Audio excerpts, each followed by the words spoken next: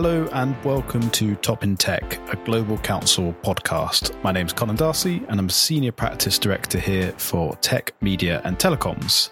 We have a very special episode this week. Last week, we recorded an event with a number of my colleagues from the London, Brussels and Washington DC offices to reflect first on the AI Safety Summit, which was hosted last week by the UK government, but also to talk through the results of a major piece of research which Global Counsel launched a couple of weeks ago on the regulation of generative AI. So I hope you enjoy the discussion. It ranges widely, but captures the real essence of the debate at the moment on AI regulation more broadly, but also very specifically the issues that arise from generative AI. So hello and welcome to Global Counsel's webinar after the summit, What Next for Regulating Generative AI. It's been a busy week for AI policy. We've had the AI Safety Summit at Bletchley Park in the UK. We've also had the Biden administration publish its executive order on Monday. We've had Germany, France, and Italy also announce much closer cooperation on AI development. So lots to get our teeth into today. We're going to start with an assessment of the UK's AI Safety Summit this week with Teresa Dermschen, who's an associate in GC's Tech, Media and Telecoms practice, and she's been following the ball-by-ball events very closely this week and will give us her reflections. We'll then move to Raf Malek, who is the head of research and insight at Global Counsel, and Megan Stagman, who's a director in the tech policy team, and they will present the conclusions of a recent research report that we've published on the regulation of generative AI. Finally, we'll just turn to Flo Chalker, who's a senior associate in our healthcare team, and to David Song, an associate director in our financial services team. Flo's based in the US and David is based in Brussels, and they're going to talk us through the impact of AI and the regulation of generative AI on other sectors of the economy, looking a little bit more broadly than just looking at the tech sector.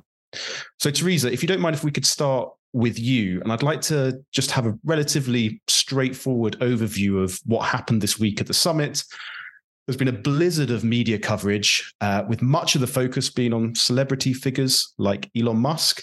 But could you bring this all back down to earth and summarize clearly for us what were the concrete outcomes from this week?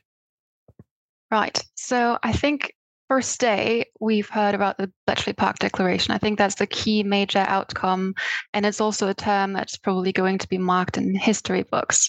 So the Bletchley Park Declaration touches on 4 points to which all attending governments have agreed on, including the US and China. And I think that's one of the first main outcomes of the event overall. So one point is that countries agree on identifying AI safety risks and concerns and to create a shared understanding of that. The second point is that risk-based policies should be developed in each member state which signed the declaration. The countries also agree on creating a sustained and inclusive global dialogue, and that means that the next summit will be hosted in South Korea in about 6 months. At this point, we think it's going to be a rather small digital event, but in 1 year's time, France will host the next in-person event, which will likely have the similar framing as this summit. And lastly, there's an initiative to create inclusive network of science and scientific research around frontier AI safety. And then on the second day, I think we had a bit more tangible results, which go deeper into some of the commitments made in the declaration. So concretely on AI safety risks, all member states have agreed to develop an international states of science report. That report will be chaired by Joshua Bengio, who's a renowned AI expert. It will be supported by an expert advisory panel, and most importantly, a representative of all attending countries will partner in creating that report. And this will be published in 6 months at the expected summit in South Korea. And then the last, I think, tangible outcome is an initiative around safety testing. Now, that is a bit more of an exclusive initiative where only Western and aligned governments such as Germany, UK, Italy, US, Japan, South Korea have been coming together with some of the leading AI developers which were at the summit. And they have agreed that more research is needed in terms of how to test AI for safety. And they have committed to invest in public sector capabilities for this. In that same vein, the UK has announced the official launch of its AI Safety Institute, which will come from its previous Frontier AI task force, which has been around for a couple of months now, and which will collaborate with international partners such as the newly established US AI Safety Institute. Thanks for that wrap up, Teresa. You've come through quite a long list there of announcements. So if we were to, if we're going to go by numbers, it sounds like it was quite a successful summit. But can you just give a little bit of a sense of, particularly if you're the UK government, but also more broadly when we're thinking through moving forward the global governance of AI, would you rate the summit as a success? Well, the UK government has definitely seen a big success in this. It's managed to bring all these international countries together. It's also managed to create a very broad, but a consensus between the US and China. The summit will be continued. I think that has been a main aim as well. And it brought some tangible initiatives underway. And I think that's something that wasn't necessarily expected 1 week ago when media coverage was saying that a bit disorganized, a bit vague about in terms of what it can achieve. And I think it's shown a real leadership in terms of also bringing the tech sector in terms of companies together.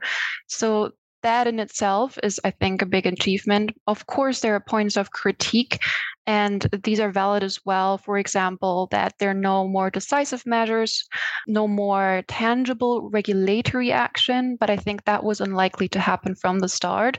And I think what we have seen in terms of the Bletchley Declaration and the testing initiatives is on the upper end of what we could expect. So I think overall, it can be seen as a success. Yeah, and I think the summit, I guess, when it was first announced back, I think it was June, had quite a lot of potential hype behind it that were really sort of the expectations potentially quite high. But I think in recent weeks, we've seen a lot of sort of almost sniping and criticism of the government and the approach it's taken that I guess dampened down expectations somewhat. So I think definitely the mood music coming out of the summit and in some of the coverage which has followed has certainly been a little bit more positive, I think, than many would have expected perhaps a week ago. But one of those things, Teresa, that was contributing to the lower expectations around the summit was also this sense that perhaps there were tensions between the UK and the US, or at least a sense that the US has been asserting itself on AI policy and as a leader on AI policy in the same week that the UK was running the AI Safety Summit.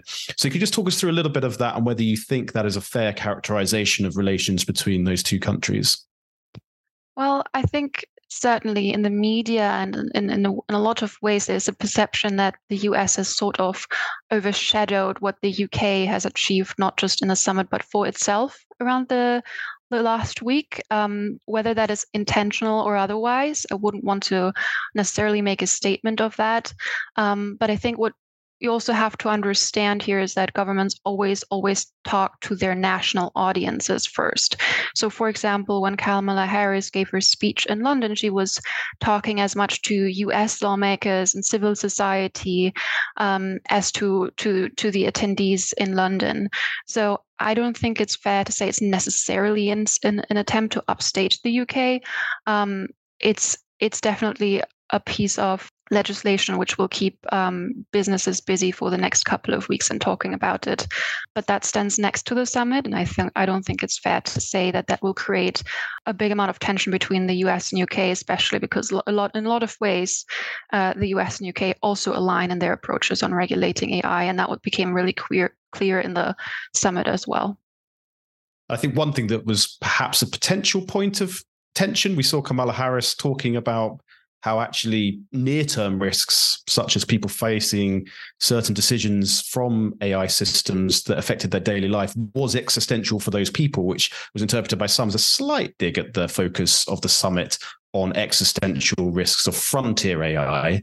And I don't think the performance of Rishi Sunak somewhat strangely interviewing Elon Musk last night will have dampened concerns about this being a big focus on existential risk, but also a big focus on large technology companies rather than civil society and various others who are going to be affected and want to have an input into the process around AI governance globally.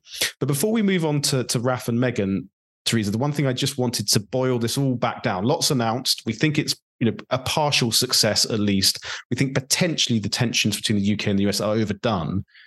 All very interesting. But for those people who are on the line who are representing businesses or investors and others who will ultimately be at the coalface of AI regulation, what has this week changed for them?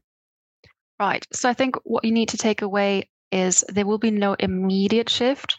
The regulatory environment will continue to focus more on a national level, on a supranational level in terms of what the EU is doing on its AI Act. This is where the regulation, which will really shape how you can develop AI and apply AI, will come out of. But I think it's also fair to say that we're seeing also a little bit of a new international dimension in the conversation. We're seeing a fragmentation of global rules around AI, and that needs to be addressed in order to make it possible to market, to trade, and to work on AI on a global scale. And this summit has started to create an international framework for these conversations, especially now that we know it's going to be ongoing. And I think one last point is that, for example, in other big global issues, we've seen that first countries come together to create a shared knowledge base, to create a shared understanding of certain terms. In the negotiations around climate policy, we've seen that. And from there on, we might see something more concrete, and that will then be something where companies and businesses need to really pay attention to. So that is the second point. And as a third point, I would say there are new institutions being created through the summit. For example, the UK AI Safety Institute, which will work internationally, the US AI Safety Institute. And these are new stakeholders which businesses should engage with if they want to influence the future of AI regulation.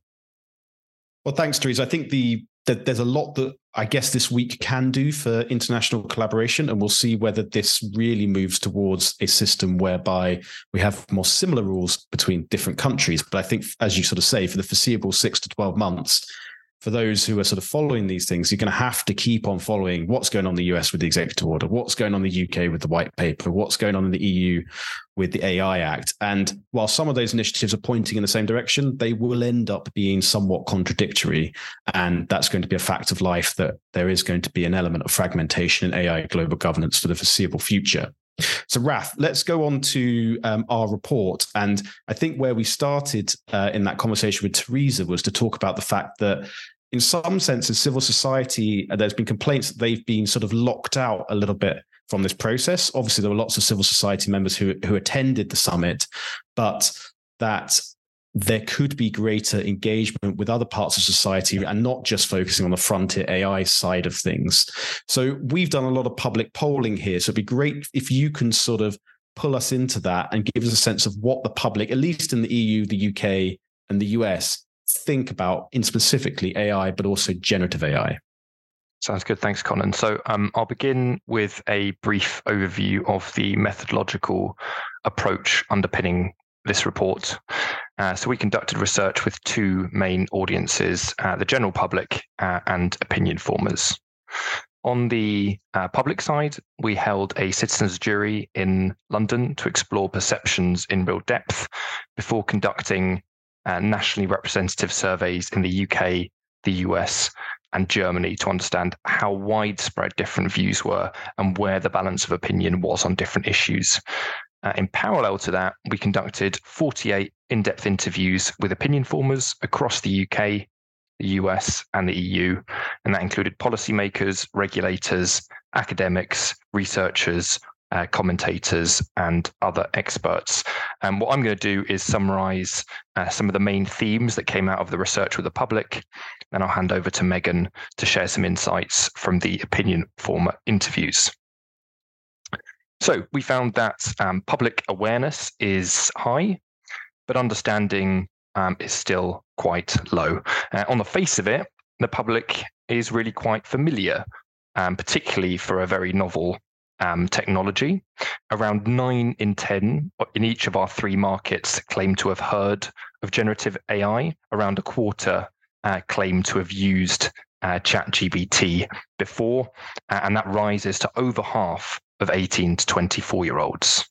But when you dig a little bit deeper, it quickly becomes apparent that actual understanding is much more limited.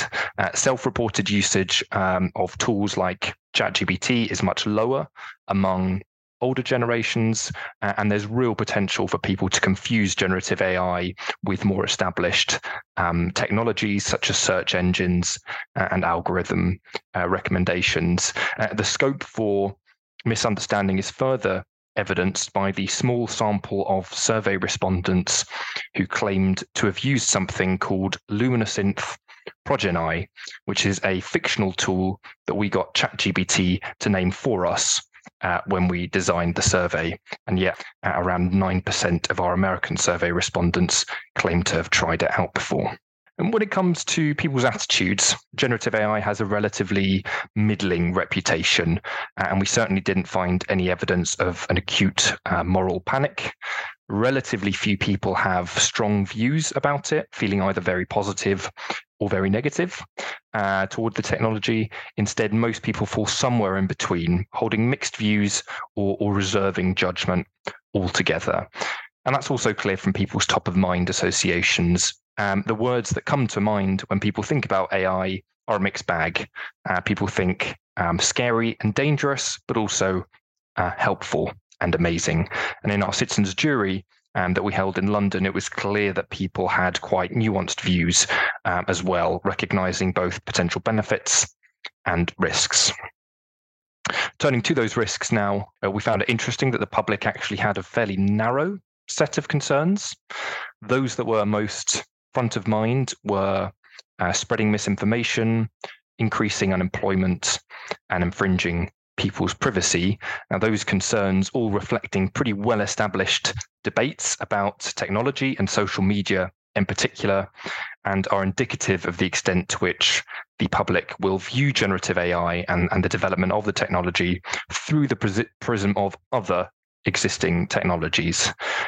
More novel risks that are perhaps more unique to generative AI, such as infringing IP rights or generating or reinforcing biased content, were generally less concerning to consumers, which is a key point of difference to the views of opinion formers, as I'm sure Megan will come on to. And one thing that was very clear from the research was the extent to which different specific use cases will shape how generative AI is perceived. Consumers often found it difficult to engage with the technology in the abstract, but were able to very readily form judgments on specific applications of it in different contexts. And we tested 15 use cases in total across financial services, healthcare, and other settings, and asked whether people thought they should be permitted with no restrictions, permitted with some form of restriction, or banned outright. And across all of the use cases we tested, there was a large majority in favor of some form of restriction, but those calling for outright prohibition of any use cases were generally in the minority. And this reflects people's nuanced and balanced views towards the technology in general, recognizing sufficient benefit to permit them, but their concerns meaning that some form of restriction or oversight is preferred. And beyond that overarching consensus, attitudes to different use cases did vary a little. Some, such as running social media accounts entirely by AI, consumers tended to be less comfortable with. Others, such as creating content for an advertising campaign, consumers were more relaxed about and preferring fewer restrictions. And we found that the extent to which the public supported restrictions on different use cases was influenced by a complex interplay between 5 main factors. One was about how novel the use case was perceived to be, with use cases that appeared, even incorrectly, to be similar to existing tools being more reassuring. Another was the extent of human oversight and control. Use cases where the technology was making ultimate decisions or providing a service directly, perhaps making investment decisions, were more concerning than instances where the technology was merely providing advice, information, or guidance. Another important factor was the extent to which the use case were seen to address or exacerbate a salient issue. For example, there was quite a bit of public support for use cases that automated administrative healthcare tasks and therefore helped alleviate workforce pressures in the NHS. A more obvious one, use cases that were assumed to have a significant impact were more likely to lead to demands for greater restrictions than those whose impacts were assumed to be minor.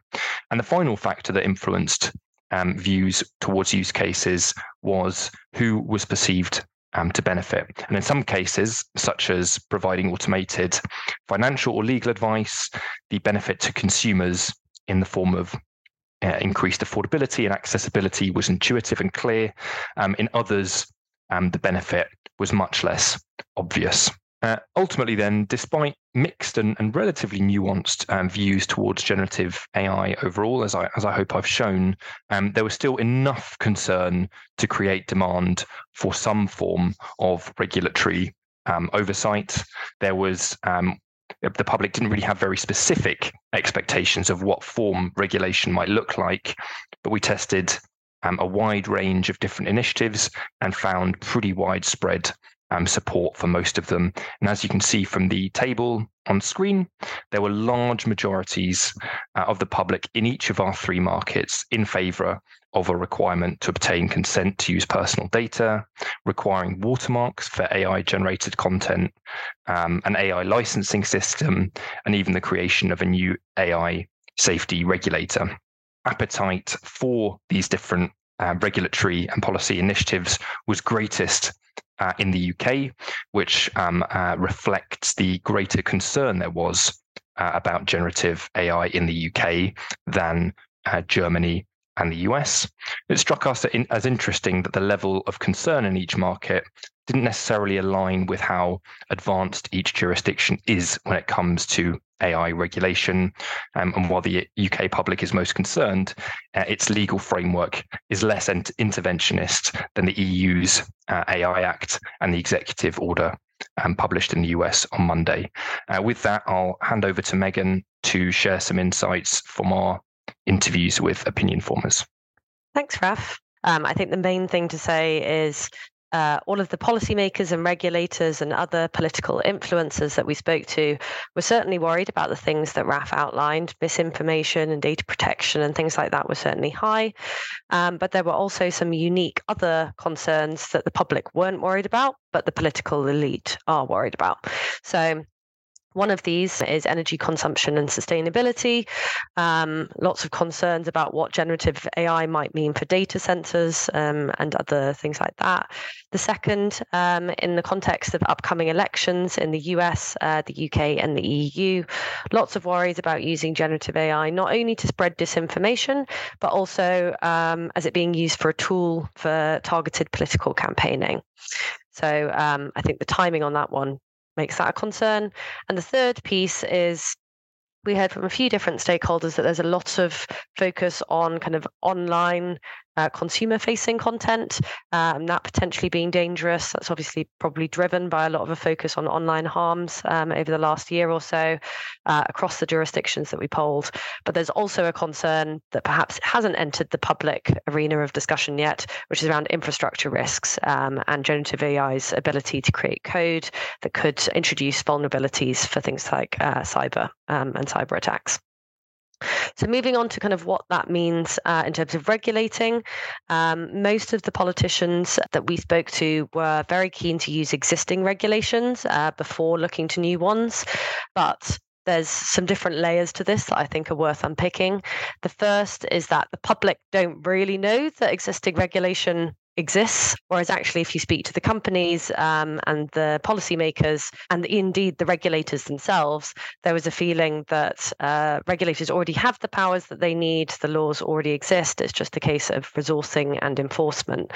And I think one example I heard earlier, which I think is noteworthy, that the Dutch data protection regulator apparently was only given an extra €1 million to deal with all matters relating to algorithms, which is obviously a drop in the ocean given the scale of the current challenge.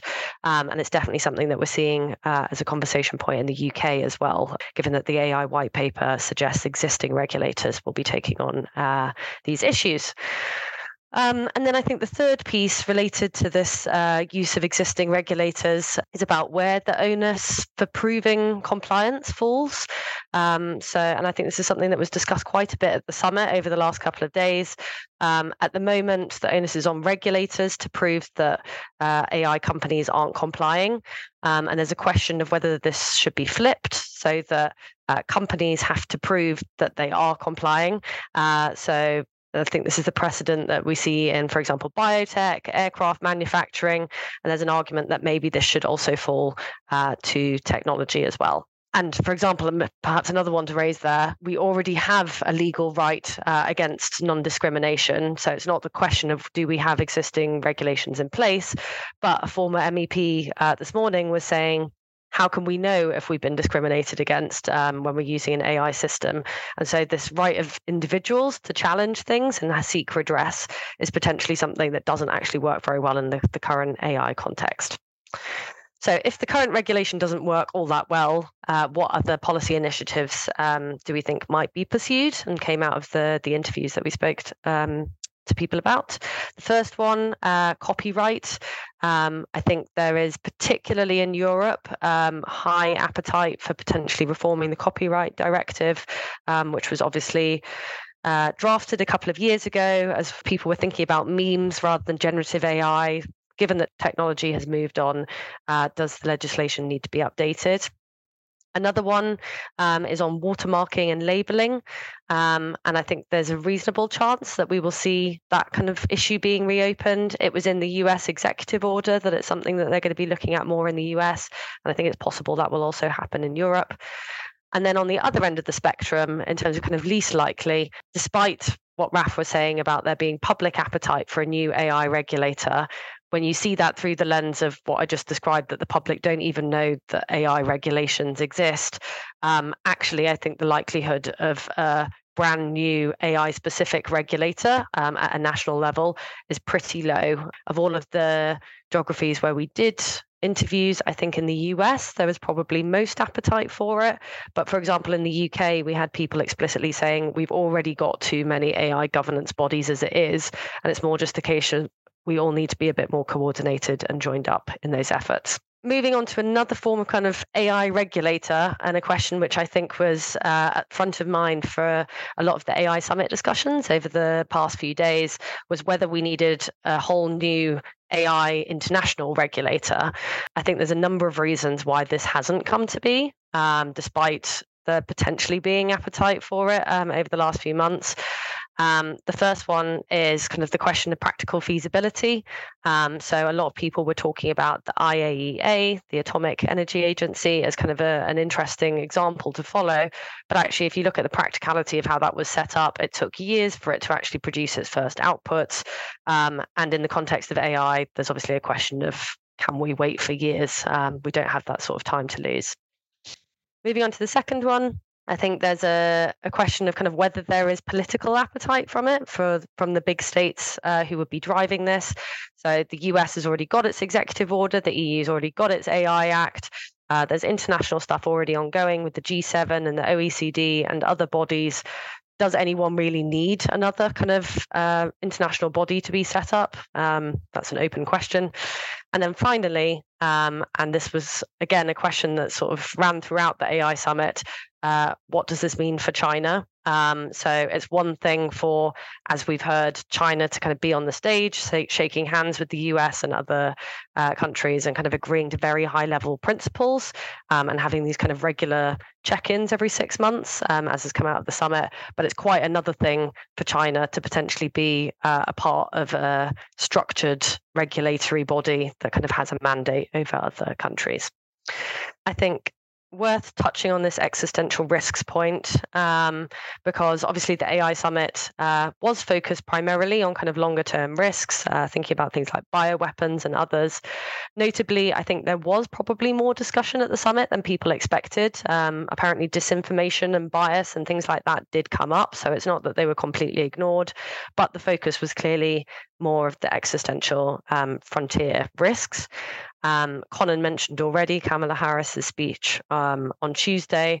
Not only was she speaking at the embassy rather than at the summit, despite kind of being in the UK once the summit had already started, but also kind of saying existential to who? I mean, is it that the person who suffers from bias or the woman who is threatened with deep fake photographs, they might argue that that's a pretty existential threat in itself, and that it's perhaps an oversight by governments not to be thinking about that. All of our interviews sort of led to the similar conclusion. Interestingly, even within the UK government, outside of number 10, I think there was definitely a feeling that we should be thinking about other shorter term risks like misinformation and copyright and those other things. And then the final thing that I'll touch on is just on this open versus closed source issue, because I think it's something that is only continuing to get traction and will no doubt continue to do so. I think there's quite an interesting nuance on this, which is that on the one hand, in recent months, we've definitely seen from multiple different states an increasing focus on the potential of open source AI. So in France, Macron said over the summer that they were big believers in open source AI. He committed French government funding to kind of an open digital commons for generative AI projects. Just earlier today, in a letter that I think was spearheaded by Mozilla, that was kind of talking about the value of open source AI. There were a number of very high profile French signatories on that letter, including Jean-Noël Barrot. In the US, we also saw in the executive order the Commerce Department committing to doing a consultation on open source AI and whether there needs to be regulatory initiatives attached to that. And then in the UK, just yesterday, Dowden was clear that open source AI had quite a lot of benefit to offer, in particular in terms of allowing startups to scale up quickly. So we're seeing a lot of political appetite and interest for it. But that said, it seems very unlikely that there's going to be any kind of mandate for open source AI, at least in the near future.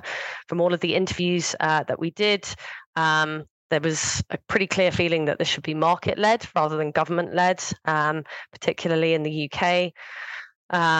I think we've seen already the Competition and Markets Authority published its report, obviously earlier this year as well, arguing that open source and proprietary models should coexist and that it was healthy to have the two in tandem. We had interviews telling us that actually mandating open source was quite a superficial solution if it was competition that you're after, that actually what you need to have is more of a common ecosystem with compute and skills and infrastructure, and all of that sort of thing will actually allow for a diversity of companies to evolve. And then we also had regulators saying that actually they're not that fussed about which way it goes, that it's more about kind of what is the end goal, are people safe and protected, rather than being too concerned about kind of how we get there. So a long way of saying we'll probably continue to see these debates, but it's quite unlikely that there's going to be any kind of legislative intervention in the short term. I'll hand back over to you, Conan. Thanks very much. And if we can just round off our discussion here, coming to David and to Flo, who led on the writing the financial services and the healthcare sections of the report that we published recently. One of the things that came up that we alluded to but weren't quite explicit about earlier is that the corporate attendees to the summit this week were entirely technology companies, and only a very slim number of technology companies. It was a very narrow representation. And this has come in for some criticism that you found other sectors who are going to be deploying AI systems were outside looking in, while the world's leaders were talking about how to govern and regulate these sectors in the future. So great to get perspective from other sectors of the economy. So Flo, I wanted to start with healthcare. Are you able to give us just a bit of a sense around the different healthcare use cases that we tested with the public in the UK, Germany, and the US? Were there specific areas where the public were more or less comfortable? Any obvious trends that we saw during the research? Yeah, absolutely. So perhaps unsurprisingly, the public were most concerned about those use cases that they saw as more patient-facing or clinical. So things like diagnostics, mental health, therapy, which are seen as generally higher risk. So a figure that stands out to me was our finding that a quarter of the US public that we surveyed thought that diagnostic usage should be banned entirely. So a very sort of significant backlash there. And sort of in contrast, more administrative tasks such as writing up clinical notes, the public were much more relaxed about. Perhaps quite interestingly, our opinion informers didn't totally agree that administrative tasks were low risk, raising concerns about the impacts of clinical errors, for example, or biases that could be sneaking in there. But again, I think it really just highlights the gap that we're seeing between existential versus the here and now risks, with safety concerns really being up the agenda for the public in the health space. So with the public flow, it sounds like they were less comfortable with a solely generative AI process, the more serious the consequences of a decision became. So administrative tasks, less worried about; diagnostics, much more worried about. David, was that the same in financial services? I mean, broadly, I think it was actually, which is, I think in itself is quite interesting, just given obviously both are very highly regulated sectors, but actually for very different reasons. And the impacts that generative AI could have are very different in both sectors as well. So I think whilst there's a clear pattern across both of the sectors, there seems to be quite a bit of sensitivity from consumers, particularly if they see generative AI and the use of it impacting their rights, for example, whether those be human or whether it's some other perception. So we tested cases particularly around, automated decisioning around benefits, for example, or on credit scoring, two of which have very different implications for consumers. And consumers seemed less comfortable with those types of scenarios, which I think is interesting. But there are potential material gains in some areas as well. So across all of the jurisdictions, areas like fraud detection, for example, and deploying AI to reduce fraud was seen as quite a positive thing. That being said, obviously, the other hand risk of that is actually generative AI could be used to defraud consumers and used incorrectly in fraudsters' hands to manipulate consumers. So there is quite a balance to that, and I think that was interesting to see play out in the citizens jury that we did hold, which obviously gave a bit more flavour to how consumers actually felt about the issues. And certainly, what seemed to come through in that discussion was where they saw there was potential human intervention within that process. Consumers seemed much more comfortable with that type of scenario. So that was definitely one of the interesting aspects I found. So, David, Flo alluded to the idea that there were some differences in what the so-called opinion formers, so regulators, government officials, and so on, what they were worried about and what the public was worried about. Was that the same in financial services? Were there certain things that you found regulators and policymakers were more focused on than, say, the public were? I mean, definitely. I think a lot of that is the background areas where obviously there's a high level of regulation that exists already. But it's interesting to see, particularly where it relates to the risks that were identified, they were very different to consumers. So two of those that I found particularly interesting were where you could see generative AI being used in the markets, for example. So in insider trading, for example, which was actually funnily tested recently. And that was found that insider trading could be a major issue, that generative AI is deployed to essentially have potential problems within financial markets. Another was particularly where it comes to critical third parties within financial services. So at the moment, regulators do perceive a bit of an over-reliance on a small number of tech firms, particularly when it comes to, say, cloud computing, for example. One of the issues on generative AI is actually, does that compound the issue and kind of create a new subsector within that effectively means there is over-reliance again on a number of very limited parties that provide these types of services. It was a striking finding of the report, not just for healthcare and for financial services, but more broadly, that there was this big discrepancy I found between, it's not that the public weren't concerned, but I think the extent to which I had expected before we did the research, I thought it would be much higher, much more alarmist, greater signs, as we were talking about earlier with Raf, about moral panic. And actually, it was the really informed stakeholders who seemed to be much, much more worried. But they had more specific concerns, but they also more broadly, I think, had a greater intensity of concern than most members of the public that we either polled or that we spoke to in the focus group. But Flo, if we can then look on to more specifically the opinion formers, as we call them. Megan's talked in quite a lot of detail there about the broader sense that we got from opinion formers about their concerns and where they saw regulation going. Did you get any, was it similar in healthcare? Was it similar trends or something more specific that you found with that group of stakeholders? Yeah, absolutely. So I think while many of the themes around the concerns were similar, so privacy, cyber infrastructure, I'd say that generally the level and tenor of concern that we found with our opinion formers was kind of amplified in the health space, reflecting just how sensitive a sector it is. I mean, two that particularly stood out that were quite unique to healthcare that I think could be really important in driving future regulation are concerns about health inequalities and questions of liability. So health inequalities very much up the political and policy agenda in the health space.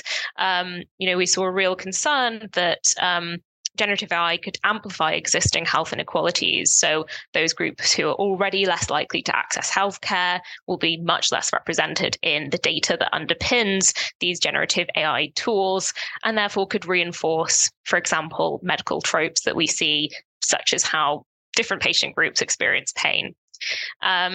The second, very much linked to this, is a question of liability. Who is responsible for patient harms that could arise in the health setting? And we heard very clearly that health systems clinicians are really worried about this. And this can potentially be a major factor in shaping the appetite to even adopt generative AI tools.